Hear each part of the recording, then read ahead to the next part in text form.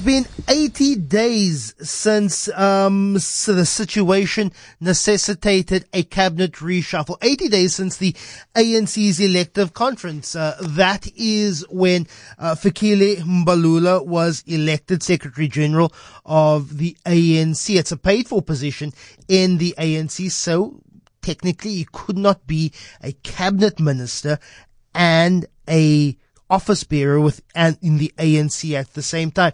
It's also been years since it's necessitated the move for cabinet reshuffle after Ayanda Dlodlo left cabinet. It's also been 26 days since the president announced in his State of the Nation address that he would be appointing a Minister of Electricity. And last night, President Cyril Ramaphosa finally announced his new cabinet. He apologized for the long delay, blaming it on procedural issues, making sure that the changes that he was going to be making, particularly when it comes to the new electricity minister, that it met constitutional muster. He also said it was not about overhauling the executive, but instead filling vacancies. Professor Zwelinzima Ndevu, who's the director of the School of Public Leadership at Stellenbosch University. Professor, thanks so much for joining us. Was it worth waiting 26 days since State of the Nation? Was it worth it waiting 80 days since the ANC's elective conference, last night's cabinet reshuffle announcement? And good morning to your listeners. Certainly it was not worth the wait.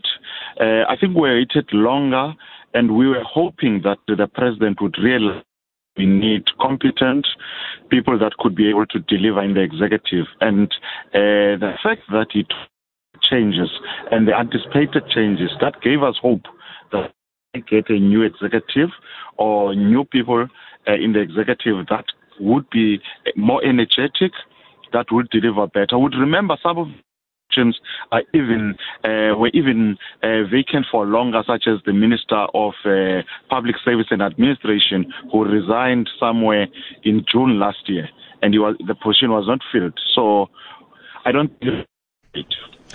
Do you think that there was too much expectation created by the president himself during his State of the Nation, saying nothing about simply filling vacancies, almost giving an intimation of a cabinet overall? But that wasn't to be last night. Or was this maybe just the internal pressure, the thoughts, the fears of South Africans that something drastically needs to be done to solve the various issues in South Africa? Load shedding being top of mind, corruption, crime, unemployment, the rising cost of living.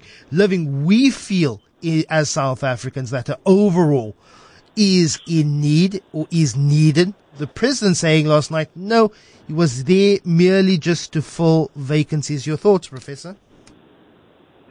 The president always created an expectation that he would, when given an opportunity, reconfigure government. And the fact that his own political party came from a conference where they elected new leadership, that gave him an opportunity. So the expectation from the public was realistic, in the sense that the president always said he's going to trim his cabinet, which did not happen. He actually increased his cabinet by 2 ministers yesterday. So the expectation was realistic, because we have a government that is not, we have a country that is in darkness. So we wanted to see changes. Unfortunately, we are having we remain the same challenges with the same ministers, and nothing has changed. The president said in 2018 that he was trimming the cabinet. There were 36 ministers in a previous Jacob Zuma government, cut that down by 8 ministers to 28.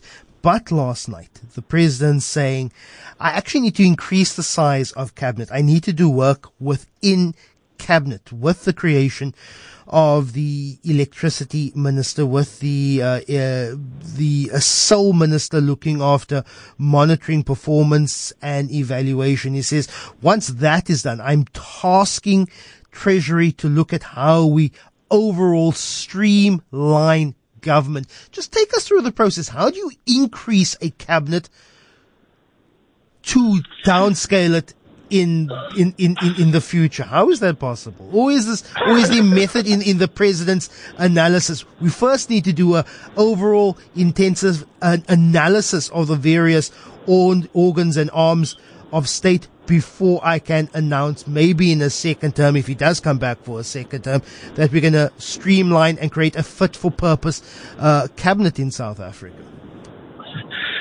I think unfortunately, this does not work like that. You don't increase a system to reduce it.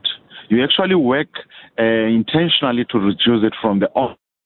What we have seen is a president that continuously fails to take bold decisions, because this was an opportunity for him to take a bold decision to trim government. There was no reason to increase government in such a way. There is no reason, for example, to appoint a minister of electricity when you have two ministers that have actually failed. The Minister of State Enterprises, the Minister of Energy, that have not made any intervention to deal with this crisis of energy. You are appointing a third person to work on that particular area when there are two people that have already failed.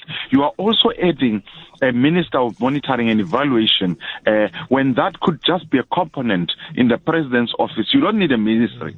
You really need a component in the presidency that will specifically deal with performance of government department and ministries.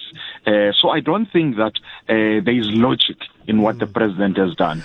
Paul Mashatile, the new deputy president, a heartbeat away from the presidency.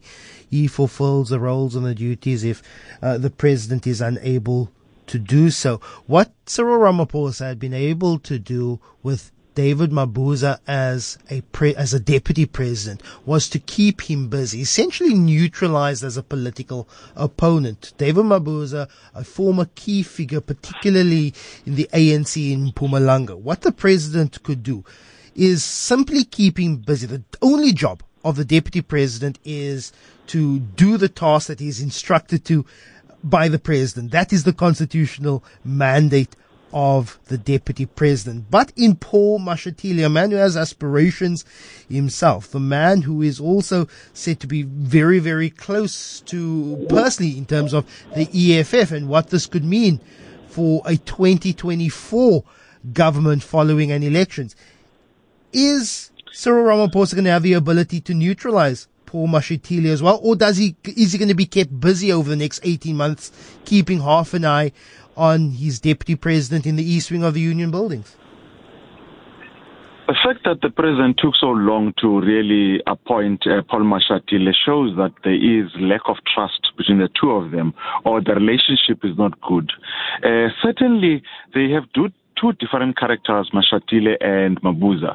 You'd remember Mabuza has a history of being the back office person, the person who's not in the limelight, who always comes out with big strokes from nowhere. So sitting in the back and just making bold decisions. Paul Mashatile, I think, certainly has ambitions to one day lead the country and the ruling party. So he would not be sitting in the background and doing things in the background. We will see an active president. I suspect deputy president, I suspect he would play the role that Mbeki played when Mandela was the president. He would look for a niche area where he would make a contribution within the presidency, and he would not be in the shadow of the president. I think it will be difficult for the president to just monitor him and ensure that he puts him in his place. Professor Zwelinzima Ndevu, Director of the School of Public Leadership at Stellenbosch University. Your thoughts, 021-446-0567.